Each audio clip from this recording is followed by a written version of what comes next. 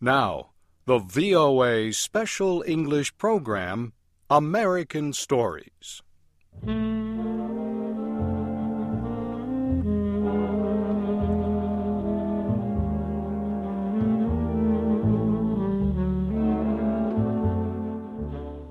Last week, we brought you the first of 4 programs called A Princess of Mars.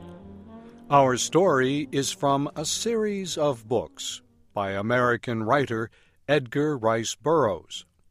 They are science fiction stories, a mix of imagination and science. Last week, we met John Carter, who begins the story. He enters a cave deep in the desert in the state of Arizona. There, something happens. He does not know how, but he has been transported to the red planet Mars. He quickly learns that gravity on Mars is much less than on Earth. The lack of gravity makes him very strong. He can even jump very high without trying. He finds a low wall that surrounds a group of eggs. The eggs are opening. Out come small, fierce-looking green creatures. When we left John Carter, a green adult creature carrying a long, sharp spear was coming toward him. And now, the second program in our series, A Princess of Mars.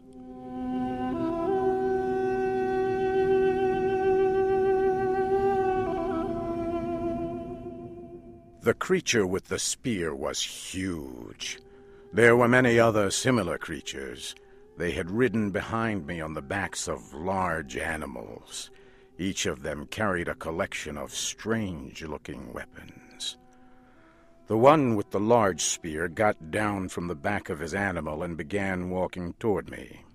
He was almost 5 meters tall and a dark green color.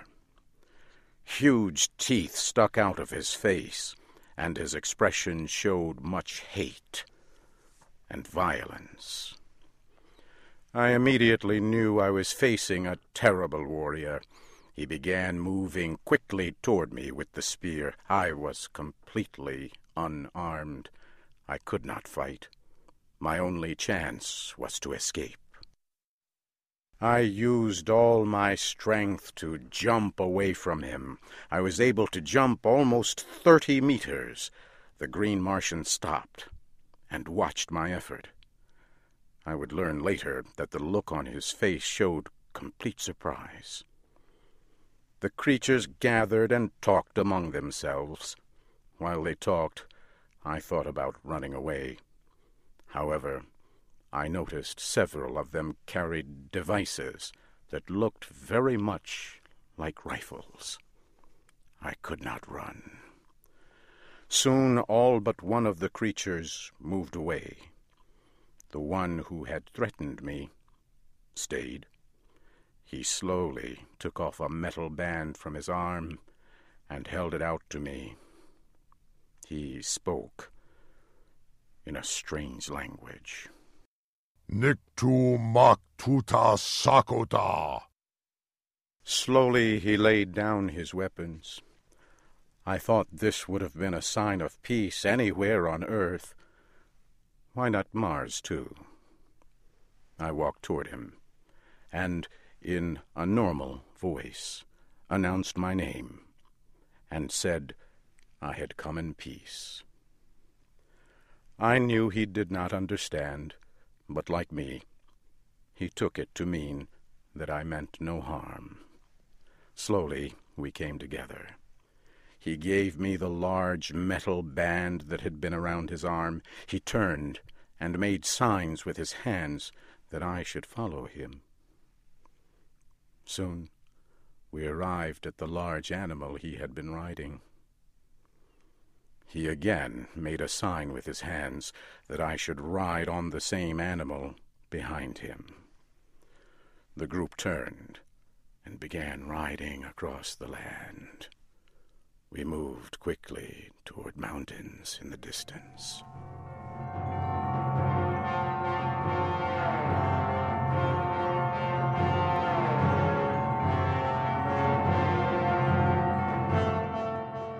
The large animals we rode moved quickly across the land. I could tell from the surrounding mountains that we were on the bottom of a long, dead sea. In time we came to a huge city. At first I thought the city was empty. The buildings were all empty and in poor repair. But soon I saw hundreds of the green warriors. I also saw green women and children. I soon learned about many cities like this. The cities were built hundreds of years ago by a people that no longer existed. The green Martians used the cities. They moved from one empty city to another, never stopping for more than a day or two. We got down from our animals and walked into a large building. We entered a room that was filled with fierce green warriors.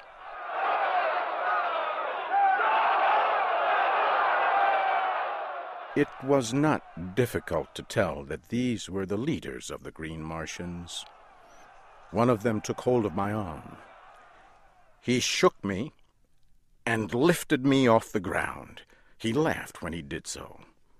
I was to learn that green Martians only laugh at the pain or suffering of others.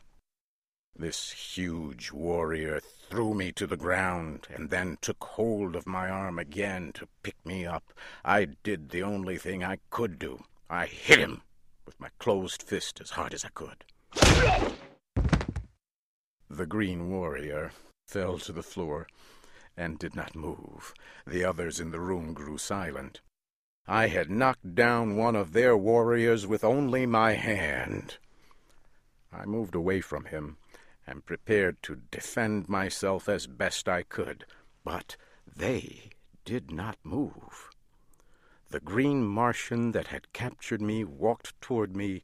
He said in a clear voice, "Tars Tarkas! Tars Tarkas!" As he spoke, he pointed to his own chest. He was telling me his name. I pointed to my chest and said, "My name, John Carter." He turned and said the word Sola. Immediately, a green Martian woman came close. He spoke to her. She led me to another building and into a large room. The room was filled with equipment carried by the green Martians. She prepared something for me to eat. I was very hungry. I pointed to her and said the word Sola.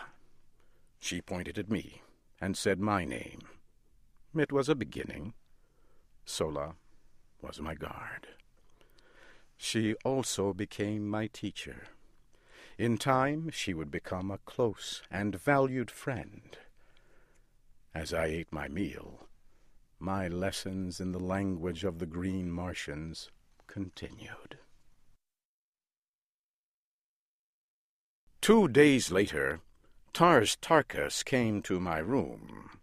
He carried the weapons and the metal armbands the green warriors wear. He put them on the ground near my feet. Sola told him I now understood some of their language. He turned to me and spoke slowly. "The warrior you hit is dead. His weapons and the metal of his rank are yours, John Carter. He was a leader of one small group among our people. Because you have killed him, you now are a leader. You are still a captive and not free to leave. However, you will be treated with the respect you have earned. You are now a warrior among our people." Tars Tarkas turned and spoke softly. From beyond the door, a strange creature entered the room. It was bigger than a large dog and very ugly. It had rows of long teeth and 10 very short legs. Tarstarchus spoke to the creature and pointed at me. He left. The creature looked at me, watching closely. Then Sola spoke about the creature. His name is Wula. The men of our tribe use them in hunting and war. He has been told to guard and protect you. He has also been told to prevent your escape. There is no faster creature in our world, and in a fight they can kill very quickly. Do not try to escape, John Carter. Wula will tear you to small pieces. I continued to watch the creature named Wula. I had already seen how the green Martians treated other animals. They were very cruel. I thought, perhaps this beast can be taught to be my friend, much like a dog on earth. I walked close to the creature and began speaking in much the same way I would speak to a dog or other animal on earth. I sat down next to him while I talked softly. At first he seemed confused. I believe the creature Wula had never heard a kind word. In the next several days I gained the trust and friendship of Wula. In a few short days, Wula was my friend and fierce protector. He would remain my loyal friend as long as I was on Mars. Several days later, Sola came to me with a look of great concern. John Carter, come with me. A great battle is about to take place. An enemy is coming near this city. We must prepare to fight, and we must be ready to flee. Sola, what enemy is this? A race of red men who travel our world in flying machines. A great number of their machines have come over the far mountain. Take your weapons with you, and hurry. I collected my sword and a spear. I hurried out of the building and joined a group of warriors moving toward the end of the city. Far in the distance, I could see the airships. They were firing large guns at the Green Warriors.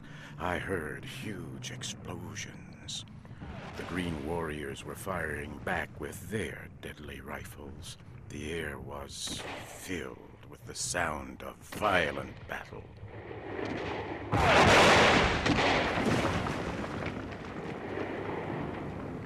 Suddenly, a huge airship exploded. It came down crashing near me. Red Martians were falling from the side of the huge ship, and then it exploded again.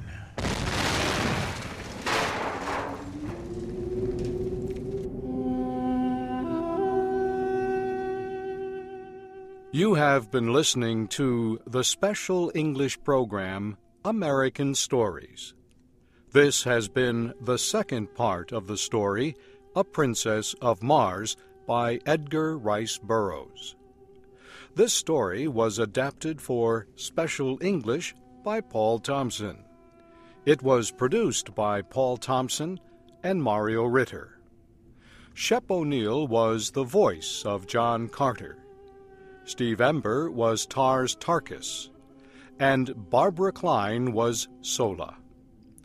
Join us again next week at this time as we continue A Princess of Mars in VOA Special English.